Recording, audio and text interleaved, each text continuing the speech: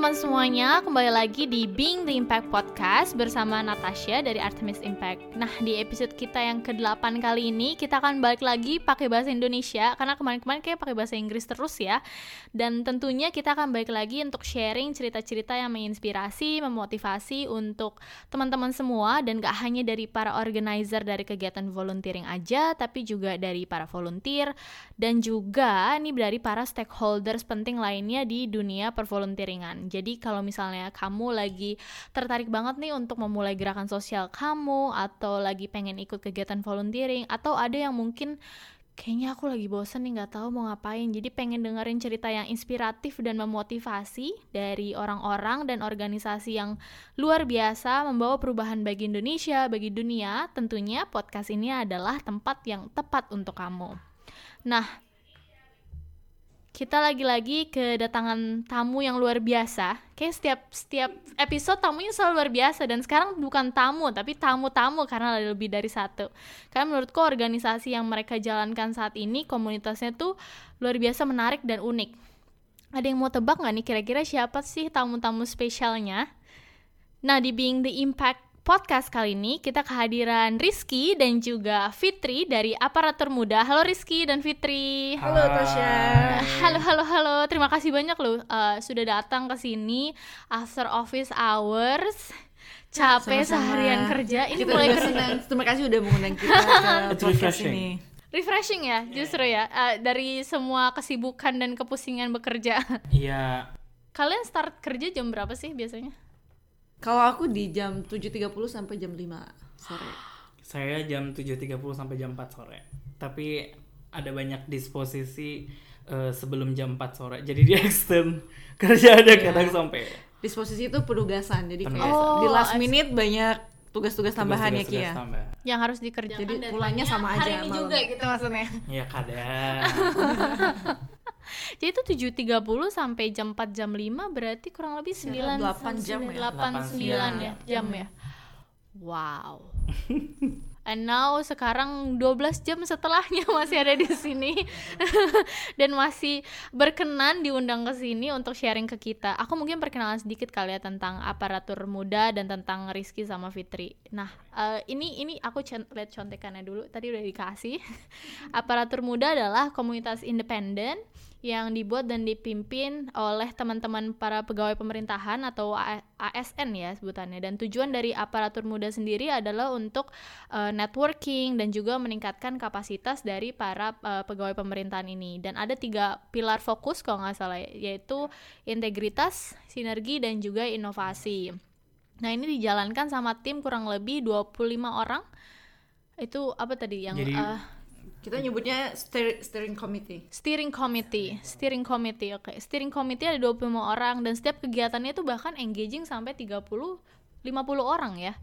Iya, Pretty big loh. Really?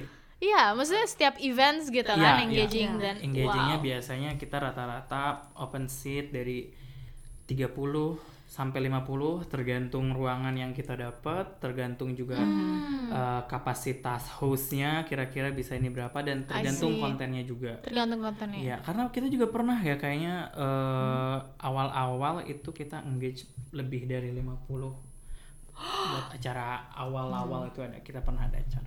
Wow. Dan Rizky sama Fitri sendiri tuh bagian dari timnya Aparatur Muda ya. Kalau Rizky di strategic planning, itu tugas utamanya apa tuh? Ya sebenarnya tugas utamanya ya kita sebenarnya lebih ke diskusi kira-kira topik-topik apa yang sebenarnya kita bisa jalankan, kayak potential collaboration di sektor apa, di bidang apa, atau di tema apa kayak gitu sih lebih kayak. Oke. Jadi kalau mungkin kalau anak di kampus suka bilangnya tim materi dan metode mungkin ya. Bisa jadi tim mungkin pemikir lah gitu tim ya. Pemikir ya, tim riset. Betul. Ya, oke.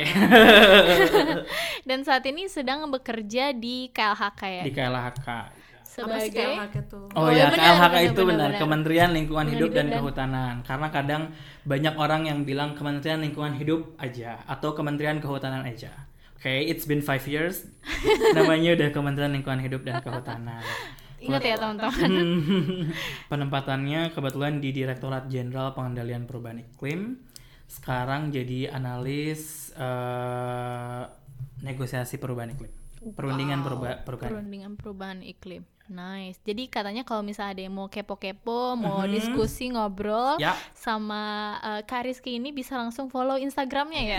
Di @mata-mata-q. Yes. Diulangin @mata-mata-q. Jadi bisa langsung follow ya. Follow. Bisa langsung follow, bisa langsung kirim DM juga. Boleh, tanya-tanya sekitar perubahan iklim dan segala macam bisa. Mantap. Nah, kalau Kak Fitri adalah passionate PNS sebagai Government Public Relation di Kementerian Keuangan. Betul. Kalau bahasa general itu humas ya. Atau selebgram.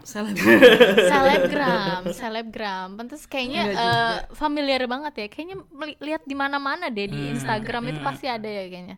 Setiap kegiatan Kemenkeu pasti ada di situ ya. Enggak semuanya sih ya. Kayak yang berkaitan sama tugas aku biasanya. Mantap. Pasti ada di situ gitu. Selebgram luar biasa. Dan Kak Fitri di bagian tim external relation di aparatur muda. Biasanya kurang lebih sama ya. Kurang lebih sama nih, karena hobinya kayak networking, terus menjalin relasi. Jadi kebetulan juga di aparatur muda bagiannya di external relation. I see. Berarti tugas utamanya lebih kayak partnerships. Iya, betul banget. Wow, nice, mantap. Nah, setelah mendengar tentang aparatur muda, langsung pada penasaran nggak sih sama kegiatannya seperti apa? Karena jujur pribadi kalau buat aku sendiri ini menarik banget dan unik banget gitu. This is the first time buat aku ya, pertama kali untuk, maksudnya ada movement yang dijalankan sama teman-teman di pegawai pemerintahan. Maksudnya memang untuk dari kalangan teman-teman, untuk dan ini bawa perubahan juga gitu kan. Jadi karena kita selama ini bisa lihat komunitas-komunitas ya udah mereka memang banyak udah berkecimpung dari lama di si social works ini gitu kan. Jadi aku penasaran banget dan katanya bakal banyak cerita seru juga tentang perjalanan aparatur muda yang mau diceritain tentang sebagai komunitas sosial, komunitas yang benar-benar 100% kayaknya semua volunteer lah ya jatuhnya, karena semuanya punya pekerjaannya masing-masing juga. Dan semuanya adalah teman-teman dari pegawai pemerintahan. Dan aku penasaran juga sih cuman tentang pandangan dari teman-teman juga, karena banyak banget orang-orang yang bahas pandangan mereka, paradigma mereka bahwa kok kayaknya pemerintah, NGO, social sector ini dan kemudian perusahaan kok masih kayak jalannya masing-masing kali ya, masih ada di koridor masing-masing.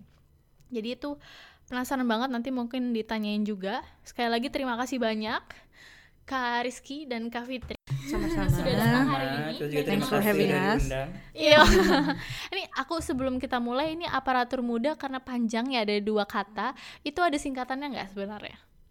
Enggak ya? Nggak ada. Justru kalau misalkan aparatur muda. Jadi sebenarnya kita itu awalnya kebingungan namain kita tuh apa ya. Dulu kan PNS muda, tapi ada yang gue bukan di PNS tapi gue kerja di government gitu. Terus apa ya? Apalagi jadi kayak kita cari sebenarnya agak sedikit lebih netral, jadi lebih ya udah aparatur. Dan kenapa kita pilih muda ya, emang kita menentukan identitas bahwa kita memang diawali gerakannya dari yang muda, dan mudah-mudahan spiritnya juga tetap muda. Spiritnya tetap muda ya, jadi bukan tentang umurnya sebenarnya. Iya, jadi kita mengambil kata aparatur itu supaya lebih broaden ya, kayak jadi tidak hanya terkait sama PNS dia, cuma jadi kalau aparatur muda itu mencakup pegawai pemerintah yang yaitu PNS dan juga teman-teman yang bekerja di sektor publik gitu. Sektor publik kan ada banyak ya, kayak ada OJK, ada PPK gitu, tapi statusnya itu bukan PNS, cuma mereka di sektor publik. Betul, jadi mencakup banyak teman-teman juga ya, ini terbuka banyak teman-teman. Berarti ini ada range umurnya nggak sih yang boleh ikutan? Sebenarnya kita pun awal bingung juga. Kita selalu diawali dengan kebingungan, but it's okay. Kebingungan itu a good start sebenarnya, karena kita tahu kita bingung ya. Tapi maksudnya kita bingung kayak apakah kita harus ada usia apa segala macam. Kita pertama mencoba limiting dengan usia, tapi kayaknya nggak harus juga sih. Yang penting kayak akhirnya kayak we keep on the spirit, lebih ke spirit muda. Nama muda itu mencerminkan dari semangatnya kita. Kita supaya spiritnya ya terus sebenarnya. muda gitu. Betul. Terlepas dari usia berapapun kayak gitu. Memang kebetulan banyaknya digerakkan oleh anak-anak muda gitu, para pegawai muda youth kayak development gitu. gitu ya. Iya, betul. Karena kalau misalkan kita di kantor yang mengaku walaupun mereka masih muda tapi merasa tidak muda kebanyakan ya susah juga nggak bisa di-engage. Jadi walaupun umurnya udah berapa ya, 40-50 tapi masih spiritnya muda, justru semua masih ikut ya. Dalam salah satu prinsip kita kan adalah sinergi ya. Jadi kayak memang aparatur muda itu dibentuk oleh para pegawai muda. Cuma seiring perkembangannya kita sadar bahwa kita tuh nggak bisa gerak sendiri-sendiri. Kita nggak bisa egois bahwa yang muda aja nih yang bisa ikut gini kayak gitu. Kita yang muda berbeda gitu. Kita memisahkan, nggak bisa. Karena kita menyadari bahwa kita perlu bersinergi. Kita perlu belajar dari para senior kita gitu, dari para pegawai yang lebih udah bekerja lebih lama kayak gitu, karena kita harus mengakui juga bahwa mereka memiliki pengetahuan yang mungkin kita belum punya. Betul. Gitu. Nah, pengalamannya mereka iya, instead of memisah-misahkan kayak gitu, kita malah pengennya kita merangkul kayak gitu dan kita berkolaborasi bersama gitu. Wow, kalau aku boleh tahu ini kapan sih dimulai dan siapa yang memprakarsai ini semua dan sekarang yang mengurus ini semua? Dulu tuh kayaknya pertama kali kita ketemu tuh sekitar bulan Juni tahun lalu 2018. Saya dikontak dari teman saya yang bukan kerja di pemerintahan. Tapi itu adalah mungkin salah satu caranya temannya Fitri juga, dan kayaknya Fitri ini salah satu sebenarnya teman-teman kita yang mulai menggerakkan gitu, ada pemikiran tentang aparatur muda ini kayak gimana, kayak gitu. Terus abis gitu ya dimulai dari situlah ya. Tapi mungkin bisa lebih detail lagi kau sama Fitri. Gue mau namain apa yang dibilang Rizky. Jadi awalnya itu sesama pegawai muda nih pengen ada gerakan gitu loh, kayak kita tuh pengen terhubung satu sama lain. Kayak gue di Kemenq tapi kok nggak kenal teman-teman yang dari Kementerian Lingkungan Hidup, nggak kenal dari Kementerian Dalam Negeri dan lain-lain. Kita pengen punya jejaring itu kayak gitu kan. Kita biasanya PNS itu atau pegawai muda aktif di komunitas lain tapi jarang ketemu yang sama sesama PNS-nya gitu ya. Karena kita pengen juga raise isu di bidang publik gitu kan, public sector. Nah kemudian dari beberapa teman-teman ini kita bergerilya untuk mencari kontak-kontak dari setiap kementerian kayak gitu. Benar-benar gerilya. Kita punya teman di sini, terus kita hubungin, kita kumpulin, mau nggak sih kita bikin ini komunitas. Waktu itu akhirnya digodok bersama-sama kayak gitu. Waktu itu pertemuan pertama tuh ada 40 orang sekitar launching. Pertama kali di kantor staf presiden. Kantor staf presiden itu pertemuan pertama. Perdana dan kayak kick off-nya. Kick off gitu. Itu waktu itu langsung sama Pak Muldoko. Alhamdulillahnya bisa kayak gitu. Wow, itu kapan kick off? Itu 4 Juni 2018 aku ingat banget. 4 Juni 2018. Sambil buka puasa bersama kita waktu itu. Nice. Nah dari situ terus berkembang lah kayak gitu. Awalnya pas kita bentuk itu namanya masih apa ya? Namanya tuh ASN Muda. Kemudian itulah enaknya berorganisasi itu kan jadi banyak pemikiran, banyak jaring. Akhirnya berkembang terus kayak gitu, banyak pemasukan. Brainstorming bareng gitu ya. Akhirnya jadilah namanya aparatur muda. Berarti diverse banget ini ya, maksudnya dari berbagai organisasi pemerintahan gitu, nggak cuma kementerian aja kan, itu semua ada teman-teman yang ikut join selalu kegiatan-kegiatannya. Iya, kalau misalkan sebenarnya kita selalu mencoba dari awal ya, kita ambis banget, pengen kayak ini harus serius ya. Kita ambis banget, kita pengen ada wakil dari setiap kementerian, sampai kita listing kayak kementerian ini udah ada belum perwakilannya belum ya gitu, segala macam. Kita punya satu grup besar yang isinya itu emang wakil-wakil dari setiap kementerian institusinya. Tapi kan seiring dengan berjalan waktu yang namanya volunteerism itu kan pasti tergantung passionnya. Selain tergantung passion dan willingness dan komitmennya mereka kayak gimana. Seiring berjalan waktu ya bukan tergerus sih, tapi maksudnya kelihatan mana yang emang have bigger effort than anybody else, dan akhirnya bisa konsisten di situ. Saksi alam jadinya ya. Kurang lebih seperti itu. Dan akhirnya mungkin itu yang cerita yang akhirnya kenapa kita akhirnya ada steering committee. Nah itu cuman dalam berkegiatannya kita selalu terbuka untuk seluruh aparatur muda. Jadi dari institusi untuk publik, nggak hanya untuk ASN. Jadi untuk umum bisa mahasiswa, bisa siapa aja. Kadang ada mahasiswa, ada ini gitu. Cuman kayak we are trying to engage aparatur muda. Aparatur mudanya. Aparatur muda tuh maksudnya ya si yang profesional itu, pegawai pemerintah itu buat ikut, dan kita nggak ada limitation, dan kita harap sih semuanya bisa ke engage, dan so far sih diverse peserta kalau yang ikut. Gue mau ngambil poin dari omongan series kita, dia kayak awalnya kita dari setiap kementerian itu ada perwakilannya, kayak as I remember there were 40, kayak ada 40-an kementerian lembaga gitu ya, terus satu kementerian lembaga itu ada 2 orang, so let's say we have 80 people back then. Nah, kalau nggak salah satu list pertanyaan kan what would be advice for another volunteerism gitu kan. Jadi pas kita ada 80 orang, hampir jalan setengah tahun, ternyata nggak bisa banyak gerak nih gitu, because we were leaderless. Jadi nggak ada yang memimpin itu. Sampai akhirnya kita ada beberapa kayak kita meeting kecil, gimana nih, kita terus berevaluasi dan berevolusi gitu ya. Terus kita mikir, kayaknya kita harus punya struktur deh gitu, makanya terus kita tanya lagi dari 80 orang ini, kita mau bikin struktur, siapa yang mau involve untuk kedepannya. Yang ini nggak apa-apa gitu, we call it sort of like a member gitu ya, tapi kita harus ada yang untuk pengurusnya istilahnya gitu.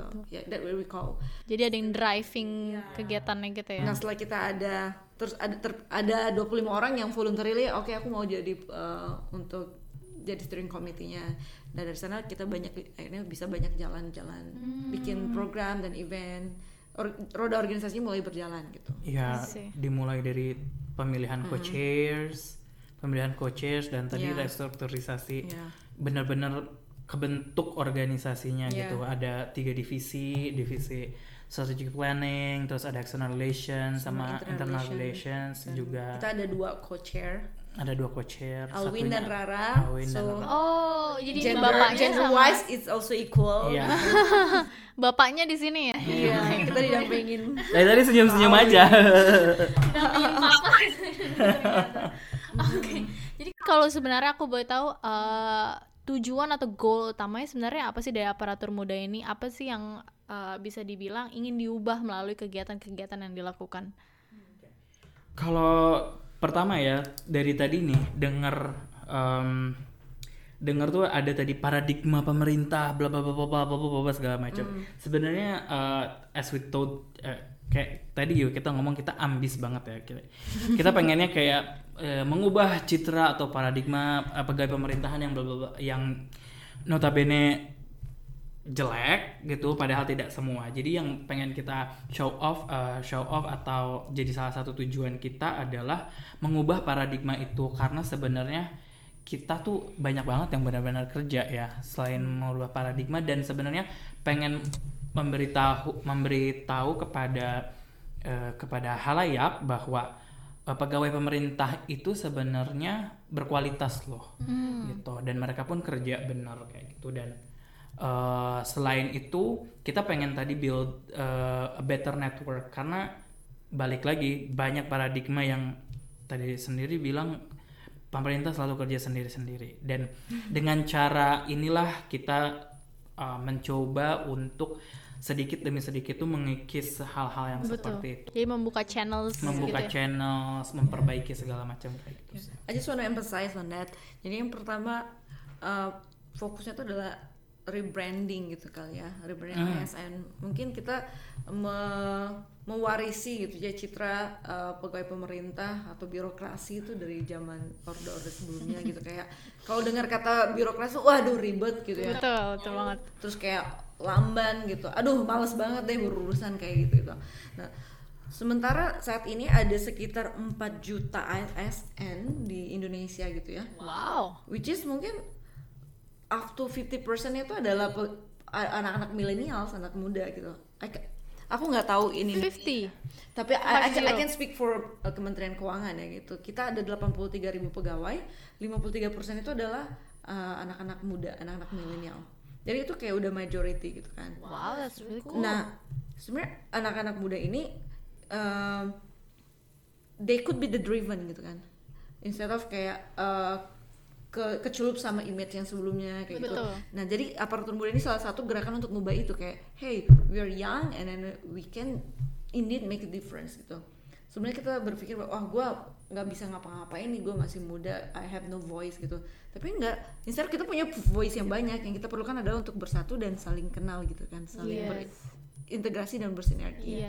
Jadi makanya itu tadi poin pertama. Kalau aku personally aku menyebutnya to refresh the face of Indonesian bureaucracy gitu.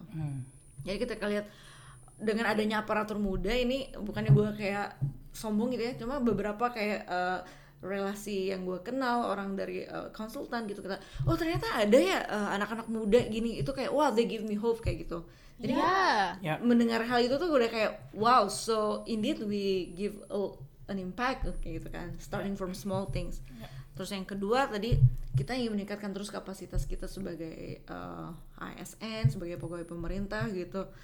Ya kayak nggak hanya terbatas dari ruang lingkup kerja kita, cuma juga bisa untuk kayak melalui networking yang kita punya, kayak meeting with another people from different backgrounds, juga kayak meningkatkan kapasitas kita. Jadi internally teman-teman building kapasitas dari teman-teman para pegawai pemerintahan ini, dan externally membawa sebenarnya branding ini millennials banyak banget sih sebenarnya, dan kita bisa menyuarakan itu dan membawa perubahan supaya all those paradigma dan kawan-kawan pemandangan orang-orang tentang pemerintahan itu sendiri. Dan ke sesama yang ASN juga kita pengen kasih kayak to encourage satu sama lain. Karena teman-teman kita yang di daerah ya kayak gitu mungkin kan merasanya terbatas fasilitasnya, aksesnya gitu. Dengan adanya aparatur muda kayak kita bisa saling, harapannya bisa saling terkoneksi ya gitu. Bisa komunikasi dan saling mereka bisa meniru juga untuk bikin komunitas kayak gitu. Ini masih fokus di Jakarta aja sebenarnya atau teman-teman udah ada kayak branches in another area? Nah sebenarnya itu yang sebenarnya menjadi PR, masih menjadi PR untuk kita. So far kita steering committee memang masih di Jakarta dan kegiatan pun masih di Jakarta. Dan ini yang sebenarnya masih menjadi PR. Well, kita masih sangat muda, masih 1 tahun, tapi memang pasti akan ada bigger request ya, bigger responsibility. Gimana dong engaging teman-teman di daerah atau kayak gimana segala macam gitu kan? Kita pengennya ya udah bikin chapter Jawa Timur, chapter apa gitu segala macam. But at the end of the day we are still young, kayak kita masih formulating sebenarnya cara-cara apa sih yang sebenarnya bisa kita engage dan benar-benar works well kayak gitu segala macam. Karena inti dari kita itu kan 3 ya. Integritas, sinergi dan inovasi. Nah, di sinergi ini memang kita walaupun misalkan di kota lah, di ibu kota sini kita udah bisa lagi pindah ibu kotanya. Lagi pindah ibu kota. Tapi Kalimantan ya. Iya, tapi maksudnya masih menjadi PR. Kita sekarang banyak menggodok kayak apa mungkin kita kasih online course misalkan engagementnya, atau misalkan kita via live Instagram kayak gitu. Engagementnya lebih ke sana. Kita belum ngebuka chapter-chapter di luar yang lain. In terms of chapter kita belum bikin ya, kita masih belajar juga sebenarnya membangun organisasi. Kita juga kayak trial and error, gimana sih kok kayak gini nggak jalan, kita coba lagi survei gimana itu. Sementara itu request atau keinginan dari teman-teman yang ada di daerah maupun dari kota-kota lain kayak gitu ya, juga kayak kita juga pengen nih terlibat nih, gimana sih caranya gitu.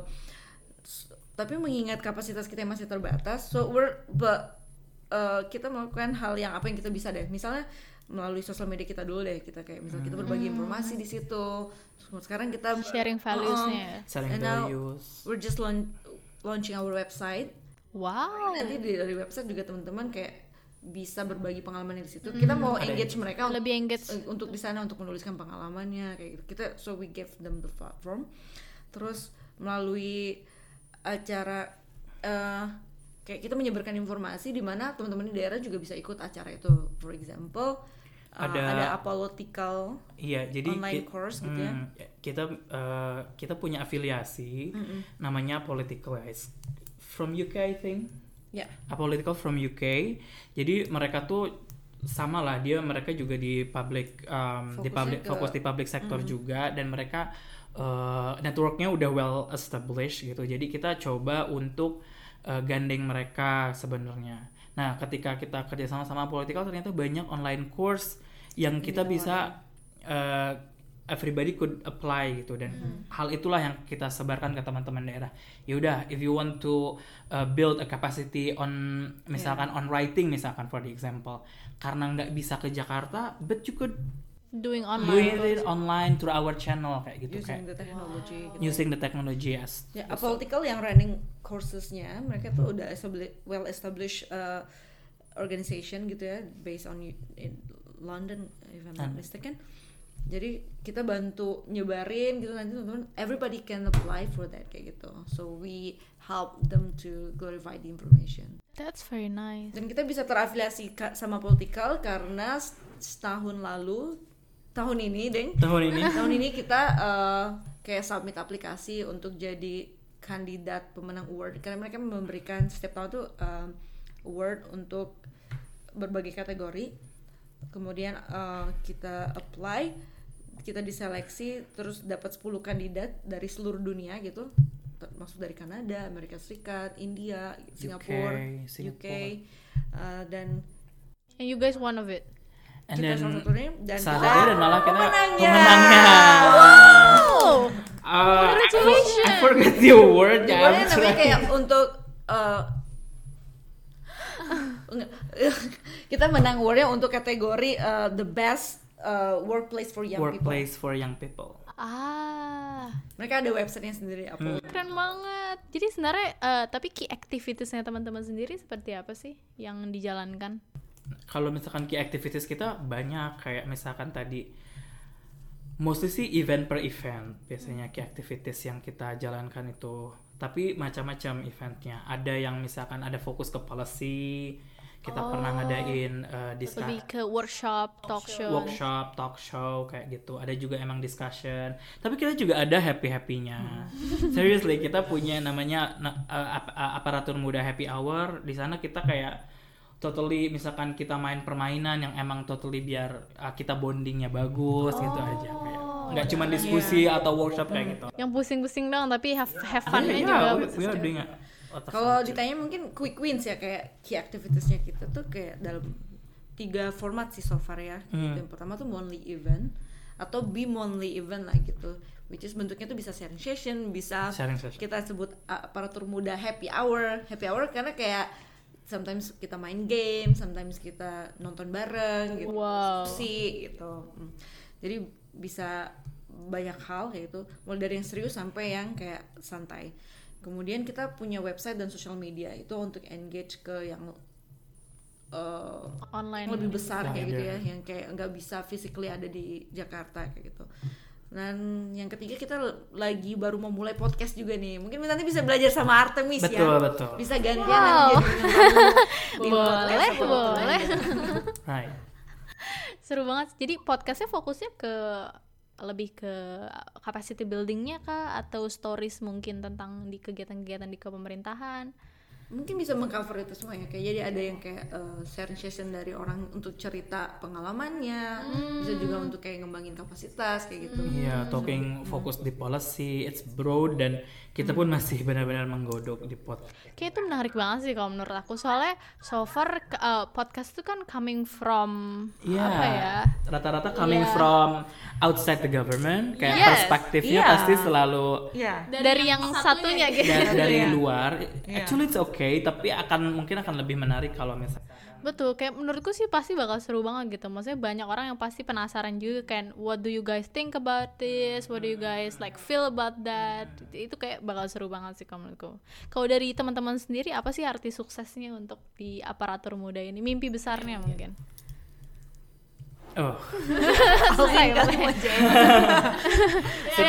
Harus minta pertolongan papa. Sebenarnya kalau arti suksesnya itu sebenarnya tercapainya dan suksesnya itu di 3 pilar itu. Pertama itu kan kita integritas. Jadi benar-benar kita pengen melalui aparatur muda ini, kita pengen showing bahwa pegawai pemerintah itu punya integritas loh. Kerja itu kita kerja bukan karena gaji doang, atau kita secure karena ketika pensiun kita secure, tapi kita punya integritas bahwa ketika kita bekerja sebagai pegawai pemerintahan tuh benar-benar harus punya pemikiran dan kontribusi ke negara gitu loh, dan kita membawa dampak, membawa impact itu yang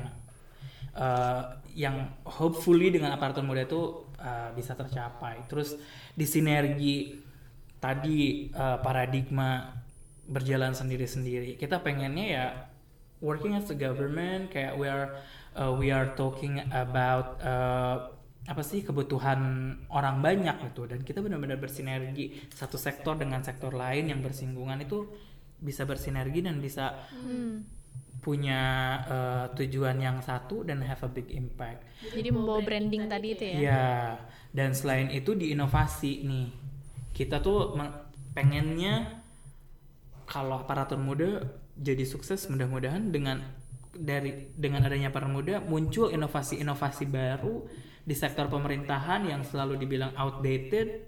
Dari sinilah muncul nih percikan-percikan inovasi yang sebenarnya apa sih yang kurang, bisa supplementing atau bisa apa ya, apa ya disebutnya, make it better lah ya, better working better, kayak gitu aja sih kalau menurut gue. Improvementnya ada improvement melalui inovasi. Oke. Nambahin aja nih dari Rizky. Tersepona dengerin Rizky ngomong gitu. Menurut gue kalau bagi gue kesuksesan aparatur muda itu ini sama nih yang gue tulis di aplikasi. I just apply for Wisely dari Wisely dari Kedutaan Besar Amerika Serikat gitu ya. Di sana gue apply dan keinginan gue untuk pertama adalah mengembangkan aparatur muda itu sendiri ya. We want to reach out to more government official di Indonesia gitu, nggak hanya di Jakarta. Goalsnya tuh pengennya teman-teman di daerah juga bisa either bikin chapternya aparatur muda or they create their own communities gitu. Jadi mereka yang jalanin sendiri. Jadi kayak mereka bisa untuk support each other gitu. Mereka juga bisa berpikir bahwa oh kita bisa berkembang gitu sebagai ASN kayak gitu. Nah kemudian harapan gue sih buat aparatur muda bisa menjadi organisasi yang sustain gitu ya. Jadi nggak hanya 1-2 tahun terus bubar jalan. Itu yang susah kayaknya bikin organisasi. Yes. Mempertahankan itu ya. That's what we've learned. Kalau gue melihat kayak Sabang Merauke, mereka udah 7 tahun ya. Anniversary-nya 7 tahun. Wow kayak gitu.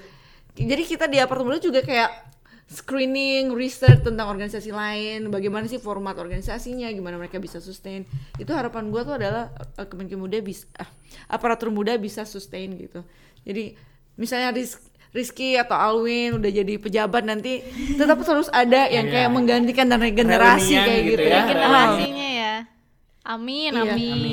Terus and finally semoga aparatur muda bisa benar-benar mengubah wajah birokrasi Indonesia gitu. Jadi kayak wajah-wajah yang fresh, yang anak muda gitu. Yang maksudnya kayak jadi nggak kalah lah sama anak-anak startup gitu ya.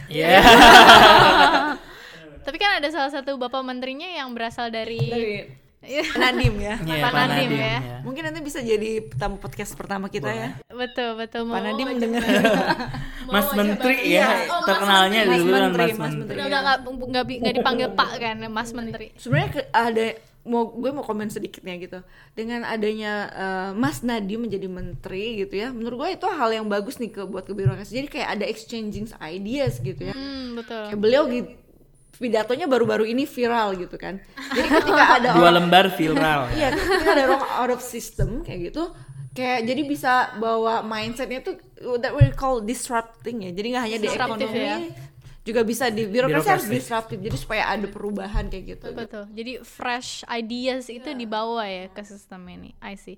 Jadi kan aparatur muda ini setahu kita bukannya establish NGO tapi lebih kayak komunitas. Itu sebenarnya buat kalian apa sih kendala terbesarnya? Mungkin keuntungan apa ya? Kerugian mungkin istilahnya. Challengingnya untuk maksudnya bukan sebagai ada legal entities-nya, sebagai NGO, yayasan dan kawan-kawan. Ya namanya kita komunitas dan volunteering, jadi ya kita kadang bekerja based on willingness dan availability dari volunteer yang kita yang tangguh ya, karena kita tahu sendiri kadang kita ngerjain segala sesuatu aja kayak maaf, kita kayak udah ada janji, udah kita mau ketemuan tapi maaf nih ada disposisi mendadak gitu kan, terus akhirnya bisa cancel segala macam. Dan based on volunteering ini ya bukan disadvantage ya, tapi ya memang agak sedikit kurangnya itu di situ. Kadang kita ada banyak orang yang available, ayo kita bisa jalan, tapi kadang ada sewaktu-waktu yang everybody's not available, jadi kita udah jadwalkan segala macam tapi ya everybody's not available, jadi ya susah juga. Paling tiba-tiba semua sibuk gitu tiba-tiba ya. semua sibuk, jadi paling ya karena sifatnya voluntary, nggak ada legal base kayak gitu.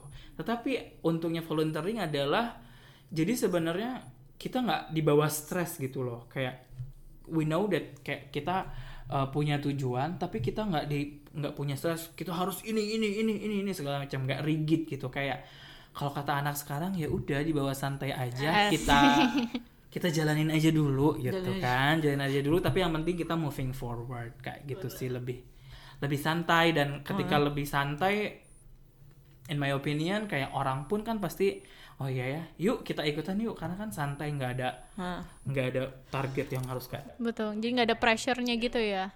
Kalau gue sih ngelihatnya belum ada disadvantage ya, mungkin karena belum tahu ya. Kayak so far we're fine with format yang sekarang ya, sebagai komunitas gitu. Jadi kayak kita lebih fleksibel untuk teman-teman yang mau ikut, terus kayak untuk volunteering waktunya. Mungkin challenge-nya adalah untuk mengukur komitmen semua orang dan untuk menyamakan waktu itu agak berbeda gitu. Cuma but I believe teman-teman yang di aparatur muda gini ya, steering committee semuanya punya komitmen yang sama gitu. Dan kita kasih fleksibilitas untuk kerjain ini kayak kapan, kayak kita tau lah kayak kerjanya bahu membahu, urun-urunan, jadi semua orang kayak saling membantu gitu. Jadi clear dari awal kalau kalian maksudnya kita harus saling bantu satu sama lain gitu kan. Dan transparan juga, kayak misalkan transparannya adalah ketika kita punya event nih, misalkan kita kurang orang nih di sini, ada yang mau bisa bantuin nih dari departemen ini, bisa ikut bantuin ke departemen sebelah. Kayak gitu sih, we are very flexible about that. Jadi sebenarnya dari awal kalian teman-teman punya visi yang sama, basically kita tahu kini kita kerja bareng-bareng, harus ada transparansi juga dan komitmen basically ya. Dan fleksibilitas sebenarnya yang justru malah membuat teman-teman jadi lebih comfortable, mungkin lebih nyaman untuk bekerja bareng-bareng di sini. Iya, kita digerakkan oleh visi yang sama, mungkin jadi itu yang menyemangati kayak gitu. Oh, karena kita punya visi yang sama, kita pengen capai goals-nya bareng-bareng. Betul. So we work on that together gitu. Either ibarat sebuah kereta, kita mau naik ikut kereta itu atau enggak, keretanya kan tetap jalan gitu. Jadi kita mau sampai di tujuan ya kita harus naik keretanya gitu. Jadi kayak misal kalau aku nggak mau involve kerjain suatu tugas, ya tugasnya pada akhirnya akan selesai, nggak tahu siapa yang ngerjain kayak gitu. Tapi ada aja kan nanti yang kerjain. Nah, tapi kalau kita mau belajar ya kita harus ikut bantu kerjain kayak gitu. I see. Apa sih mungkin saran dari teman-teman yang harus dijalankan sama teman-teman komunitas lainnya yang benar-benar voluntary base, yang bukan ada legal entities-nya? Adakah mungkin saran yang kayak ini tuh kita udah pernah menghadapi ini semua sama satu tahun ke belakang? Ini ada cara jitu mungkin ya, tips jitu. Aku beberapa kali terlibat dari membentuk suatu organisasi ya, dari awal banget sampai beberapa hal yang aku pelajari tuh bahwa start small and like it's okay if you make mistakes, no matter how many times, just try it again, like finding the solutions. Kayak jangan berkecil hati gitu. Kayak aku bikin suatu organisasi, kenapa ya organisasi stuck kayak gitu, nggak jalan, terus direvisi lagi, kita open recruitment lagi, terus akhirnya jalan sedikit sampai akhirnya bisa running lagi gitu. Kalau misalnya aku menilai waktu itu mikirnya kayak aduh, aku nggak punya kapasitas ya, nggak punya kemampuan ya, kok organisasinya I judge myself gitu, kok fail gitu. Nah, untungnya aku suka baca sejarah gitu, jadi aku baca biografi Bung Hatta waktu itu tentang awal-awal kemerdekaan. Ternyata Indonesia juga pas awal kemerdekaan itu bongkar pasang kabinetnya, mencari dari sana, mencari yang ideal, mencari gitu, dari Republik Indonesia Serikat, Republik Indonesia, presidensial gitu, terus kayak parlementer kayak gitu. Even kabinetnya dalam 1 tahun bisa 4 kali bongkar pasang menteri gitu. Terus kementeriannya dari 10 jadi 15, terus ganti 13 kayak gitu. Dan aku that's apa, kayak that's something normal gitu kan. Aku melihatnya kayak gimana dulu negara aja mendirikan negara kayak bongkar pasang kayak gitu, apalagi kita mendirikan organisasi yang lebih kecil daripada sebuah negara gitu. Yes, jadi emang harus belajar dari setiap challenge, setiap kesalahan yang dilakukan gitu ya.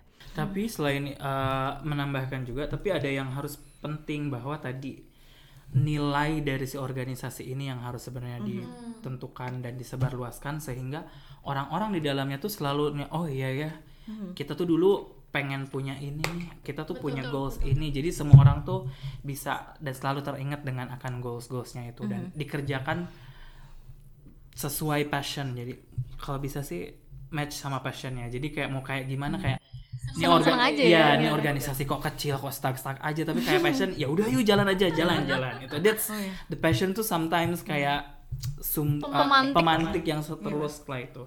Dan selain itu kalau misalkan dimulai dari volunteering ini jangan lupa untuk berjejaring, nambah network. Maksudnya adalah di sini ketika kita networking kita belajar banyak juga dari organisasi-organisasi lain, how it work, kayak kok tiba-tiba ini organisasi baru nih tapi kok hits banget gitu.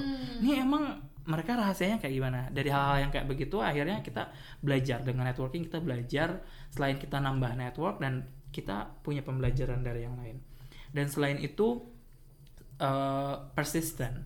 Being persistent itu walaupun kita kok ngerasa stuck, majunya kok sedikit-sedikit, kok engagementnya nggak maju-maju, but it's okay gitu. Tapi yang penting itu persisten dilakukan terus karena menurut aku one little step at a time itu nanti lama-lama maju juga gitu. Creating bigger picture. Wow. I would sum up on that ya kayak. Jadi pertama just do it, just start it. Kalau kalian punya inisiatif, even kalau kalian sendirian nggak apa-apa, jalan aja dulu, nanti kayak jadi berjalan by the time bisa ajak satu orang lagi gitu. And then do not fear of making mistakes gitu. Pasti akan bikin kesalahan, pasti kayak ternyata ini nggak cocok kayak gitu, nggak apa-apa, it's part of the learning process gitu. And then yang ketiga butuh strong leadership gitu. Jadi di awal-awal waktu kita leaderless kita nggak bisa jalan. Dan sekarang kita punya co-chair. Iya, at least kalau misalnya kita bingung kayak bisa nanya ke pemimpinnya gitu. Kita punya Alwin dan Rara. Jadi kalau misal kita stuck, misal kita debat sesama kita nggak bisa diputusin, nanti Alwin sama Rara yang ketok palu kayak gitu. Co-chair gimana nih? Iya, co-chair. So there must be like strong leadership. Terus selain strong leadership harus ada involvement. Jadi kayak pemimpinnya nggak, kalau dia strong hanya dia sendirian dia jadi diktator kan, tapi kalau dia harus involve ke yang lain, kayak harus dengerin kayak gitu. Jadi semua orang memiliki merasa terangkul gitu dan benar rasa memilikinya sense of belongingnya kebangun kayak gitu. Nice. Aku setuju banget sih, maksudnya leadership itu luar biasa penting ya, kayak harus banget di highlight bahwa untuk membangun ini semua, membawa sekian banyak orang nanti ke depannya dan creating impact. Sebenarnya kalau nggak ada leaders yang bisa memimpin ini semua itu berat banget. Dan aku suka banget sih tadi kayak soal visi yang jelas, karena banyak banget mungkin komunitas NGO sekarang yang mereka mungkin udah jalan 1 tahun 2 tahun terus nanti tiba-tiba kita kemarin mulai ini kenapa ya, akhirnya semua kan jadi menghilang satu sama yang tiba-tiba nggak muncul lagi, nggak pernah ngerasain kayak sebenarnya apa sih nilai yang membuat kita bertahan di sini gitu kan, karena mereka udah kayak nggak tahu apa yang harus kita jalankan dan kenapa gitu kan. Menarik banget sih. Dan aku penasaran juga kalau teman-teman sendiri kan secara spesifik ini adalah teman-teman volunteer base, yang teman-teman sendiri adalah pegawai pemerintahan. Sebenarnya dari sisi tersebut ada nggak sih mungkin advantage dan disadvantage-nya buat kalian? Rizky? Kalau kadang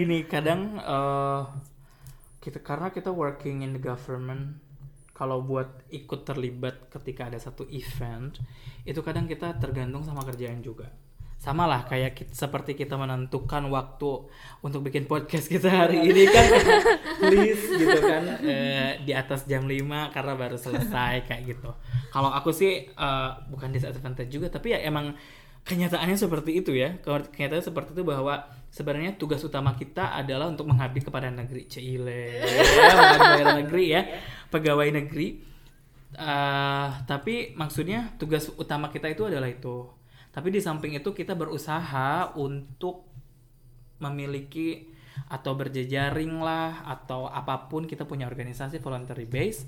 Jadi makanya ya mau nggak mau kadang kadang kayak aku nih, kadang bisa on banget gitu, kadang tiba-tiba aduh maaf ya ini nggak bisa, ini nggak bisa karena emang working load dan segala macam. Itu aja sih, cuman kayak gitu sih kalau dari aku. Kalau bagi waktu kalau aku Jadi pertanyaannya advantage and disadvantage mungkin, maksudnya teman-teman di running sama para pegawai pemerintahan gitu specifically. kalau disadvantage mungkin challenge ya lebih menyebutnya, kayak bagaimana membagi waktu, karena kita terikat pada pekerjaan formal ya, kayak waktunya udah di-define gitu, jadi kayak nggak gampang untuk fleksibel untuk minta izin ke sana. Even kadang-kadang kita diundang untuk jadi pembicara kayak gitu, atau bintang tamu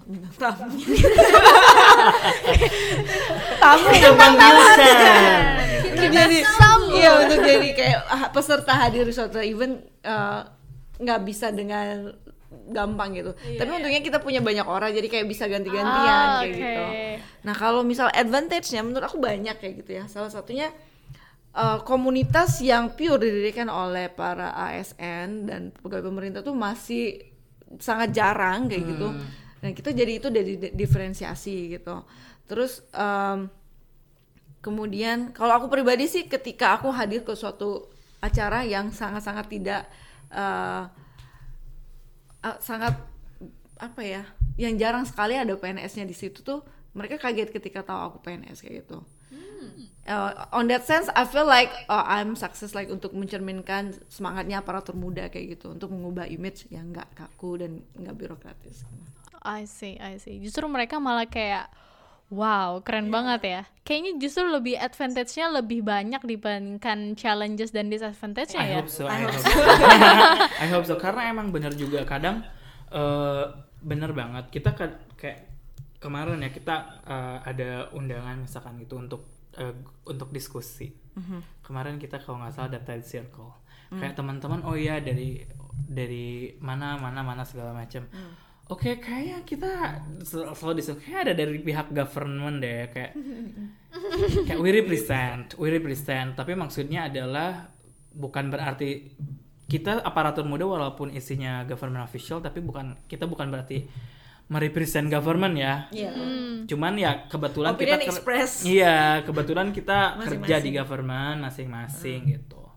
Tapi advantage-nya adalah kita pasti selalu selalu di notice dan akhirnya banyak juga engagement-nya jadinya. Karena mungkin salah satu yang bukan satu-satunya ya, salah satu yang emang khusus bukan khusus, yang isinya pegawai pemerintah ya baru kita, misalkan kayak kita aparatur muda. Jadi orang-orang tuh excited banget justru. Iya, excited. Ini ngerjainnya apaan nih? Udah ada beberapa yang lain sih kayaknya. Iya, udah ada beberapa yang. Dan kita senang sih kayak jadi semakin banyak kayak gitu. Jadi banyak terinspirasi juga untuk starting movement sini ya di dalam pemerintahan itu sendiri. Sebenarnya kalau aku boleh tahu, apa sih pandangan kolega-kolega di kementerian, di institusi pemerintahan, ataupun publik, keluarga tentang apa yang teman-teman bangun ini di pemerintahan, movement sini? Ada nggak sih, maksudnya kayak pandangannya mereka kayak, kok kenapa kalian bikin ini? Atau mungkin mereka justru sama-sama excited juga gitu? Kalau dari aku, teman-teman di teman-teman kerjaan gitu, teman-teman sekantor sama di KLHK. Ya, sama di KLHK tuh nanya kayak gitu. Oh, rajin juga ya di aparatur muda, ngapain aja kayak itu. Ya udah yuk, akhirnya ikut gabung. Jadi sebenarnya banyak yang curious sebenarnya. Akhirnya jadi banyak, ketika kita involve di situ banyak yang curious. Emang ngerjain apa aja? Nah, banyak yang nanya juga bisa involve atau enggak. Tapi pandangannya so far positif, kayak ngerjain apa aja sih sebenarnya kayak gitu. Kita bisa ikut enggak? So far sih positif sih kalau di positif banget justru ya. Mereka tertarik banget untuk cari tahu lebih dengan engagement-nya kayak gitu. Dan kadang gara-gara itu kita banyak dimintain tolong kayak tahu kontak dari Kementerian Perhubungan nggak? Tahu ini nggak? Lo kan ada di aparatur muda nih kayak gitu. Ya ada gitu karena but it's okay dari situ ya. Jadi berarti kan useful dengan benar-benar dengan kita bilang sinergi itu channelnya emang ada di situ dan benar-benar berguna. Kalau gue sendiri sih banyaknya promosikannya tuh di sosial media gitu ya, dan juga di jaringan internal gitu. Kebetulan di Kemenkyu kita juga punya namanya Kemenkyu Muda, dan itu chapternya udah ada di 20 daerah di Indonesia kayak gitu. Oke, di office lainnya di daerah-daerah. Dan mereka kayak moved by the local activist gitu, jadi kayak Wow. mereka jalan sendiri gitu. Nah enaknya kayak kita punya jejaring yang luas kayak gitu. Jadi misal di kantor ada butuh informasi apa atau ada kegiatan apa, di spread di sana kayak bisa cepat menyebar gitu. Jadi kasih ke advantage kayak gitu, nanti tahu sendiri kayak oh ternyata ada manfaatnya kayak gini organisasinya. Berjejaringnya itu ya luar biasa, jadi memudahkan teman-teman juga untuk saling sharing kegiatan, untuk saling bertukar ideas, brainstorming bareng-bareng, which is kayaknya positif banget nggak sih feedbacknya, dan nggak cuman dari teman-teman internally di dalam institusi pemerintahan ini, tapi juga public, teman-teman mungkin dari komunitas-komunitas lainnya justru benar-benar yang super excited ketika kalian malah ikut bergabung dan ikut sharing tentang kegiatan yang kalian jalankan ini, which is awesome banget sih. Luar biasa. Harapannya bakal lebih, mudah-mudahan lebih awesome. Nah ini yang pengen aku tanyain dari tadi kan, teman-teman juga bahas juga kan banyak paradigma brandnya si pemerintahan ini sendiri, bahwa kok jalannya masih masing-masing, masih pemerintahan, masih NGO ataupun si perusahaan ini ya udah mereka punya koridornya masing-masing. Kalau menurut kalian tuh seperti apa sih, bener nggak sih ini gitu kan, and how do you feel about this? Sebenarnya ada satu pertanyaan ketika pertanyaan ini muncul. Karena dari tim Artemis sendiri ngerasa begitu nggak? Apakah memang yang dilihat sekarang itu, apakah government berjalan sendiri, perusahaan berjalan sendiri, dan NGO berjalan sendiri? I'm just curious ketika ada pertanyaan itu tuh, emang berarti ada pandangan kayak begitu? Even dari pandangan lama itu pandangan lama. Makanya aku balik nanya, apakah pandangan masih relevan juga atau memang kayak Yes. Well, we have the answer, but I'm just curious. Kalau dari kita pribadi sih ya, mungkin dari aku pribadi, karena basically yang aku kerjain adalah kan aku di business development, jadi perspektifnya yang aku reach out itu nggak hanya mungkin NGO, social communities, tapi juga perusahaan gitu. So far mungkin sering ketemu dengan teman-teman komunitas sosial dan teman-teman NGO gitu, banyak yang masih merasakan kayak susah banget nih sebenarnya untuk engaging orang-orang pemerintahan untuk lihat kegiatan yang kita lakukan gitu kan. Ada yang maksudnya ketika mereka bisa membawa si bupatinya misalnya atau si wali kotanya untuk datang ke kegiatannya untuk pembukaan aja misalnya, itu tuh sesuatu pencapaian yang menurut mereka tuh luar biasa gitu kan. Jadi itu dari teman-teman komunitas gitu, karena dirasa padahal luar biasa pentingnya gitu. Jadi makanya aku rasa mungkin masih ada yang punya pemikiran-pemikiran seperti ini ya, padahal IC mungkin ada beberapa kegiatan juga yang sebenarnya ya pemerintah juga banyak ikut turut berkegiatan bersama-sama gitu kan. Cuman ada di beberapa daerah-daerah atau beberapa komunitas-komunitas yang masih merasakan kayak ini sulit banget sih untuk me-reach out mereka, para institusi pemerintahan ini gitu sih.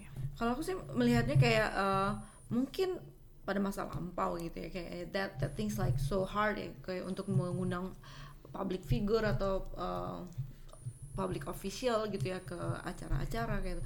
Tapi menurut aku zaman sekarang sudah berubah, justru kayak para pemimpin-pemimpin itu mereka yang dituntut untuk harus aktif, kayak menjemput bola kayak gitu, istilahnya belusukan ya, kayak mengikuti juga gayanya Pak Jokowi gitu kan. Kalau di Kemenkyu sendiri ya, kita berkolaborasi dengan Sabang Merauke, terus kita bikin kegiatan Kemenkyu Mengajar, which is yang kayak Kemenkyu Mengajar digerakkan oleh pegawai Kemenkyu yang pernah ikut kelas inspirasi gitu. So nah itulah pentingnya dari pegawai-pegawai, khususnya pegawai muda gitu ya, karena biasanya masih pada semangat untuk berkegiatan dengan pengetahuannya dari komunitas, dari gerakan lain kayak gitu, itu dibawa ke dunia pemerintahan dan membuka channel itu ya, kelas inspirasi. Terus kepikiran kenapa kita nggak bikin di Kemenkyu gitu, lahir Kemenkyu Mengajar.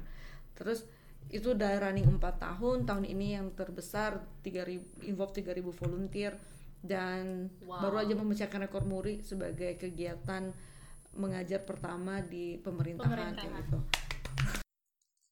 Luar biasa. Terus kita udah running juga tahun kedua kerjasama dengan Sabang Merauke, bikin sepekan bersama keluarga Kemenkyu. Konsepnya sama dengan Sabang Merauke, kita ngundang kita menseleksi anak-anak dari pegawai Kemenkyu yang ada di daerah, diajak ke Jakarta, terus ditempatkan tinggal bersama keluarga Kemenkyu yang ada di Jakarta.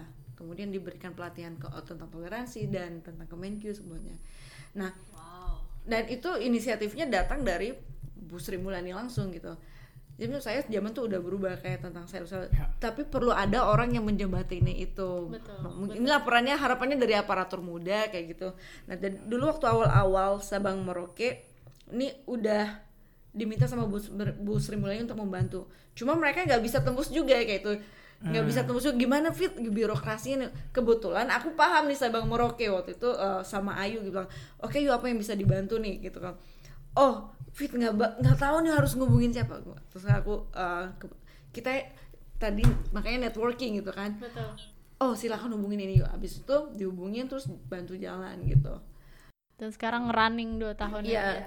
Itu tadi pentingnya networking gitu. Betul. Kita juga yang di pemerintahan nggak bisa akses kesana kesemari dengan gampang kalau kita nggak punya network, kita nggak punya jaringan. Makanya salah satu yang kita highlight di aparatur muda itu membangun networking. Betul. Jadi kita di pemerintahan juga butuh sebenarnya, kayak kita perlu partnership dengan bisnis, dengan NGO yang lain. Kita juga mau berkolaborasi gitu. Jadi sebenarnya will-nya tuh ada ya, keinginannya ada, cuma mungkin untuk menemukan jalan untuk bertemu satu sama lain. Kita perlu champion untuk memulai itu gitu. Betul menjembatani ini semua gitu kan. Dan sebelumnya bukan masalah will ada atau enggak, dan malah kalau menurut aku it's already there gitu. Karena for example kayak kita di bidang aku ya, di bidang perubahan iklim. Perubahan iklim itu kan intinya bagaimana Indonesia bisa menurunkan emisi gas rumah kaca gitu. Itu tuh nggak mungkin kalau misalkan government kerja sendiri, tupruk sendiri. Udah era kolaborasi kan ya. Dan selain itu memang stakeholders yang terkait pun ya bukan cuma pemerintah aja, harus ada partisipasi dari private sectors, dari NGO apalagi, dan civil society dari masyarakat pun harus ada gitu loh. Dan kalau misalkan hal-hal yang kayak begitu kayaknya karena yang saya alami itu udah nggak bisa begitu lagi. Setiap acara, coba lihat deh ya, kalau saya lihat acara menteri itu pasti NGO diundang, ada private sektornya diundang, semuanya media, stakeholders dari media semuanya ada. Dan menurut kita dan sekarang nggak bisa juga gitu kita running sendiri. Dan untuk apa juga gitu loh, pemerintah bekerja sendirian itu sebenarnya untuk apa? Kalau misalkan kita kerja sendiri ya goals yang kita capai itu ya nggak bakal kecapai juga gitu. Kalau misalkan tanpa ada bukan ikut campur, tanpa ada urun tangan dari pihak-pihak stakeholders terkait. Hanya mungkin porsi dan mungkin ada saringan kayak seberapa persen sebenarnya di bidang ini bisa berkontribusi atau apa segala macam kayak gitu. Depends dari si areanya itu sendiri. Depends on area, dan maksudnya the importance of the issue dan segala macam kayak gitu. Engagementnya harus seperti apa. Dan yang lebih menarik lagi kalau menurut aku sekarang makin banyak tuh engagement antar stakeholders ya, pemerintah dengan NGO, dengan private sector. Sekarang kayaknya banyak banget program-program yang mau nggak mau ya memang harus engage semuanya. Betul. There are a lot still to do ya, but I think we already start kayak gitu. Yes. Dan kalau misalkan pertanyaannya masih bertanya, kita nggak tahu nih harus kemana dan segala macam. Dan sebenarnya itu satu, harus bertanya.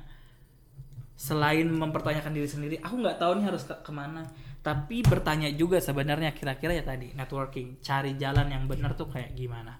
Sama kayak intinya kalau misalkan kita mau ngundang misalkan pejabat gitu, reach out. Sekarang ada Instagram dan segala macam. Admin kadang nggak pelit kok buat ini. Kayak misalkan tinggal DM ya. Tinggal DM, kayak banyak kok yang nge-DM misalkan kita rencana mau mahasiswa gitu ya. kita rencana mau ngundang ini kira-kira stakeholder siapa. Oh, lebih baik bersurat, kita kayak lebih baik bersurat ke sini, nanti juga disampaikan lebih kayak gitu. Oh ya, aku lebih sering banget tuh ditanyain gitu kayak Fit, kita mau ngundang Bu Sri Mulyani sebagai pembicara misal kayak gitu, kira-kira gimana ya. Jadi kayak ya aku kayak kasih kirim suratnya kemari gitu alamatnya kayak gitu. I see. Sebenarnya it's a matter just kayak kita boleh kayak berusaha ngetok pintu buat apa, tapi harus tahu juga pintu mana yang benar untuk diketok.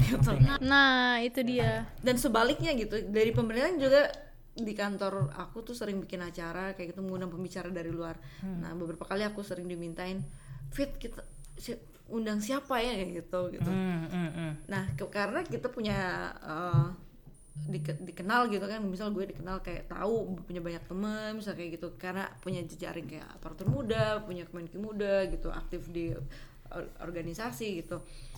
Nah, beberapa kali gue kayak waktu itu ngundang Ciki Fauzi, terus ngundang Ayu Kartika Dewi, cuma ya di acara-acara kayak gitu.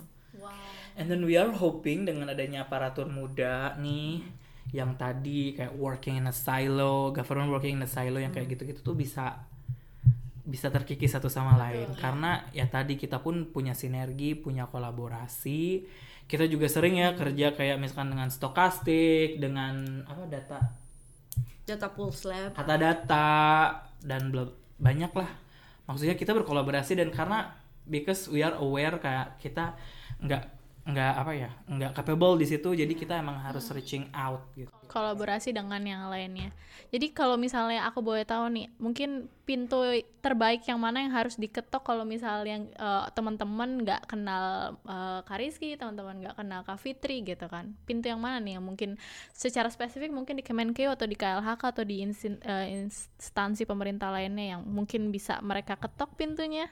Tergantung juga mau ngapain.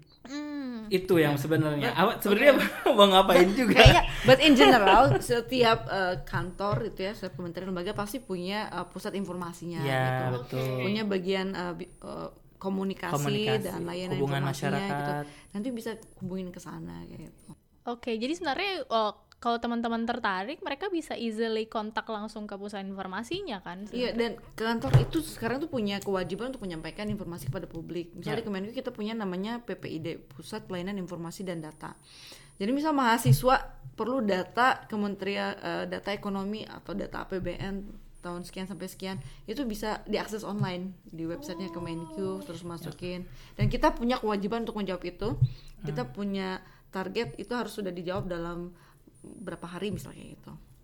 Wow. Ya untuk setiap kantor, even kayak kebutuhan wawancara itu segala macam. Karena kan government pun dinilai tentang public service-nya. Itu ada, kita selalu kasih sebar survei, feedback segala macam, itu semua kita dinilai dan ada penilaiannya. Jadi kalau misalkan ada yang minta wawancara, terus kayak 3 hari belum ada yang kasih narasumber buat wawancara, pasti kita diubar-ubar, ini kenapa kok belum ada wawancara gitu. Kita pasti ada kayak gitu. Jadi sebenarnya ada regulasi. Ada yang kayak gitu tuh ada, dan itu emang kewajiban juga untuk serving the public buat hal. Jadi normal path-nya pasti setiap kantor punya pusat informasinya. Dan kalau kita punya kenalan di situ itu lebih baik lagi. Nah, makanya itu punya aparatur muda. Misal gue mau butuh informasi tentang KLHK gitu, gue nggak perlu lagi search di website, langsung nanya ke Rizky aja kayak gitu. Oke. Jadi bisa langsung kontak. Kayak pentingnya teknologi kayak gitu, jadi bisa ada shortcutnya kayak gitu. Betul. Dan kayaknya juga maksudnya banyak kementerian sekarang memang punya sosial media ya. Aku sering banget lihat IG-nya KLHK gitu kan. Setiap hari Senin menyemangati para followersnya. Sobat hijau, sobat. So iya, kayaknya selalu ada quotes-quotes semangatnya gitu.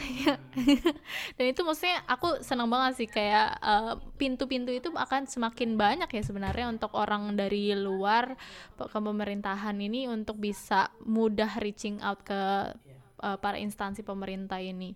Jadi sebenarnya mungkin kalau langsung DM pun nggak masalah kali ya. Nggak masalah, cuman ya tergantung dari adminnya. Kadang admin juga kan banyak. Oh, jadi tiba-tiba. Sama betul.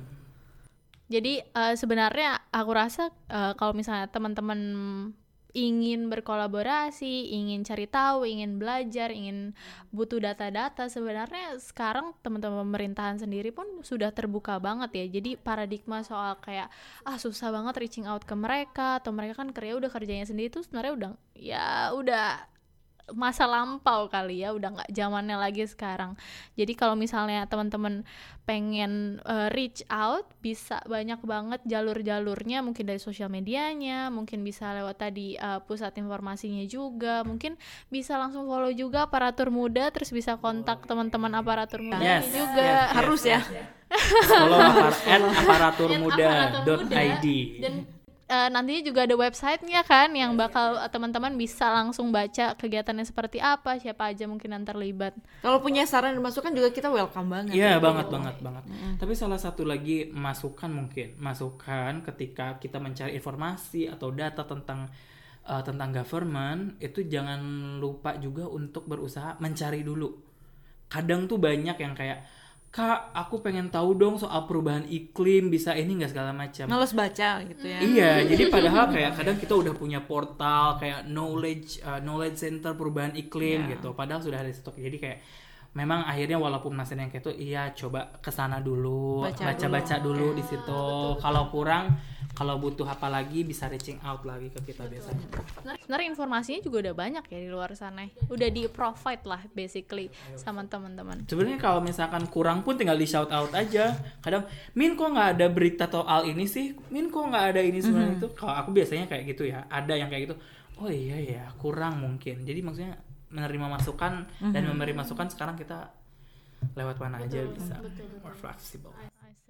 Nah, pertanyaan terakhir nih, mungkin ada satu saran penting yang teman-teman pengen sharingkan buat para pendengar Being the Impact Podcast gitu. Mungkin sebagai volunteer, mungkin sebagai orang-orang yang ingin memulai komunitas, organizing komunitas seperti teman-teman yang volunteer base. Adakah mungkin saran paling penting buat mereka?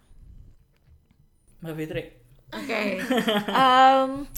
Buat teman-teman pendengar podcast ini, bukan saran ya, kayak pesan dari gue,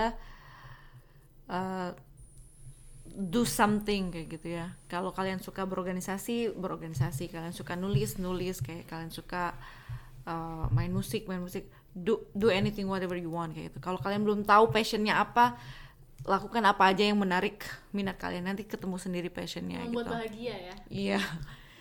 Nanti ketemu sendiri passionnya kayak gitu. Terus chase your goals gitu, and keep your dreams alive. Wow. Luar biasa banget. Sama jangan lupa follow aparaturmuda.id. Kalau misalkan dari aku buat teman-teman yang volunteering, justru aku juga dulu ya pas zaman dimulai dari SMA, kuliah suka banget tuh volunteering kayak gitu. Biasanya yang suka volunteering itu punya ketertarikan di suatu hal, isu tertentu. Ya, di satu isu tertentu. Ketika sudah punya ketertarikan di situ, kalau misalkan bisa pelajari lebih dalam dan misalkan ikut berkecimpung benar-benar di situ, teruskan dan jalankan, karena suatu waktu datang dari volunteering itu, you will get maybe a better job, maybe you will reach out your dream gitu.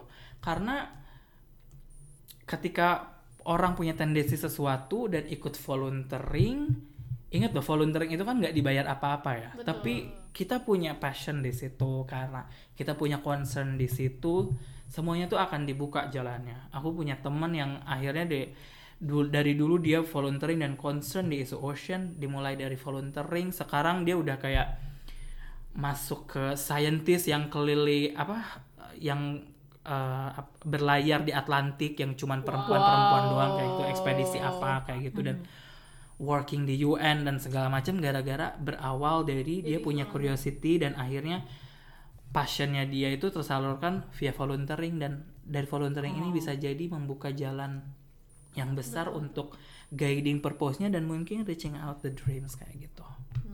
Keren banget. Mantap. Luar biasa. Semangat. Menarik banget ya podcast kita hari ini, ternyata banyak membuka wawasan buat aku juga. Jadi ternyata sebenarnya banyak banget jalan dan udah nggak zaman lagi untuk kerja sendiri-sendiri, ya udah eranya kolaborasi, kita harus saling terbuka satu sama lain. Networking tadi tuh luar biasa penting, membangun leadership juga start dari diri kita sendiri itu luar biasa penting. Dan mungkin tadi pesan yang luar biasa bahwa volunteering itu sebenarnya membuka banyak banget jalan dan membawa banyak banget keuntungan untuk hidup teman-teman gitu, menemukan passionnya seperti apa, mungkin nanti menemukan kerjaan yang sesuai dengan passionnya, mungkin nggak rasa bisa jadi juga jodoh. Soalnya waktu itu pernah ada yang bilang kayaknya volunteering itu tempat aku mencari jodoh, karena kan biasanya volunteering tertentu di isu tertentu ternyata isunya sama-sama tertarik yang sama, akhirnya menemukan satu sama lain. Banyak loh yang startup itu sekarang dibuild dari couple yang dulunya mereka volunteering bareng tuh banyak. Wow. Kayak Kebun Kumara itu. Ya, suami istri, Mbak. Aduh. Volunteering tuh Yes. Ada pemenang ASN Inspiratif tahun lalu juga suami istri yang membangun rumah belajar gitu loh. Luar biasa ya. Couple goals ya. Mudah-mudahan bisa dapet jodoh juga ya. Nah, terima kasih banyak nih Rizky dan Tris. Terima kasih Tasya sudah mau menerima kita. Terima kasih banyak semua pengalaman dan pandangannya, perjalanannya aparatur muda ini luar biasa banget. Dan tentunya terima kasih banyak juga untuk teman-teman yang sudah mendengarkan Being the Impact Podcast episode ke-8 kali ini. Nah, kita berharap dari podcast hari ini teman-teman bisa belajar hal baru, memperoleh motivasi juga untuk volunteer. Siapa tahu yang lagi cari jodoh gitu kan, mau bisa start volunteering, supaya ikutan berkolaborasi membangun masyarakat kita melalui berbagai gerakan sosial gitu kan. Yang penting start doing aja ya, dari yang kecil sekalipun gitu kan, supaya kita semua bisa sama-sama gotong royong bawa perubahan untuk Indonesia yang lebih baik. Nah, yang tertarik kepo-kepo mengenai aparatur muda tadi udah dibilangin, langsung follow Instagram di @aparaturmuda.id. Jangan lupa follow. Siap. Ini mungkin biar nggak ketinggalan informasi. Ya, betul. Tadi kan Rizky udah share IG-nya juga, mungkin Mbak Fitri mau share IG-nya juga? Boleh, kalau mau kenalan di FFITMS. FFITMS tuh ya, @FFITMS. Siapa tahu mau kepo-kepo soal Kemenkeu atau soal ibu menterinya. Boleh. Biar berkenalan sama ibu selebgram ini juga ya kan. Luar biasa emang. Dan jangan lupa juga follow media sosialnya Artemis Impact, Instagram di @artemis_impact, Facebook di Artemis Impact, dan juga website di artemis.im. Nah, Artemis Impact ini sendiri adalah kita lagi membangun tracker dampak secara online dari setiap kegiatan sosial yang kamu lakukan, baik sebagai individu maupun sebagai organisasi, supaya memudahkan kamu untuk menemukan kegiatan volunteering, mengelola kegiatan dan juga tim kamu, serta merekam setiap kontribusi yang dilakukan untuk masyarakat.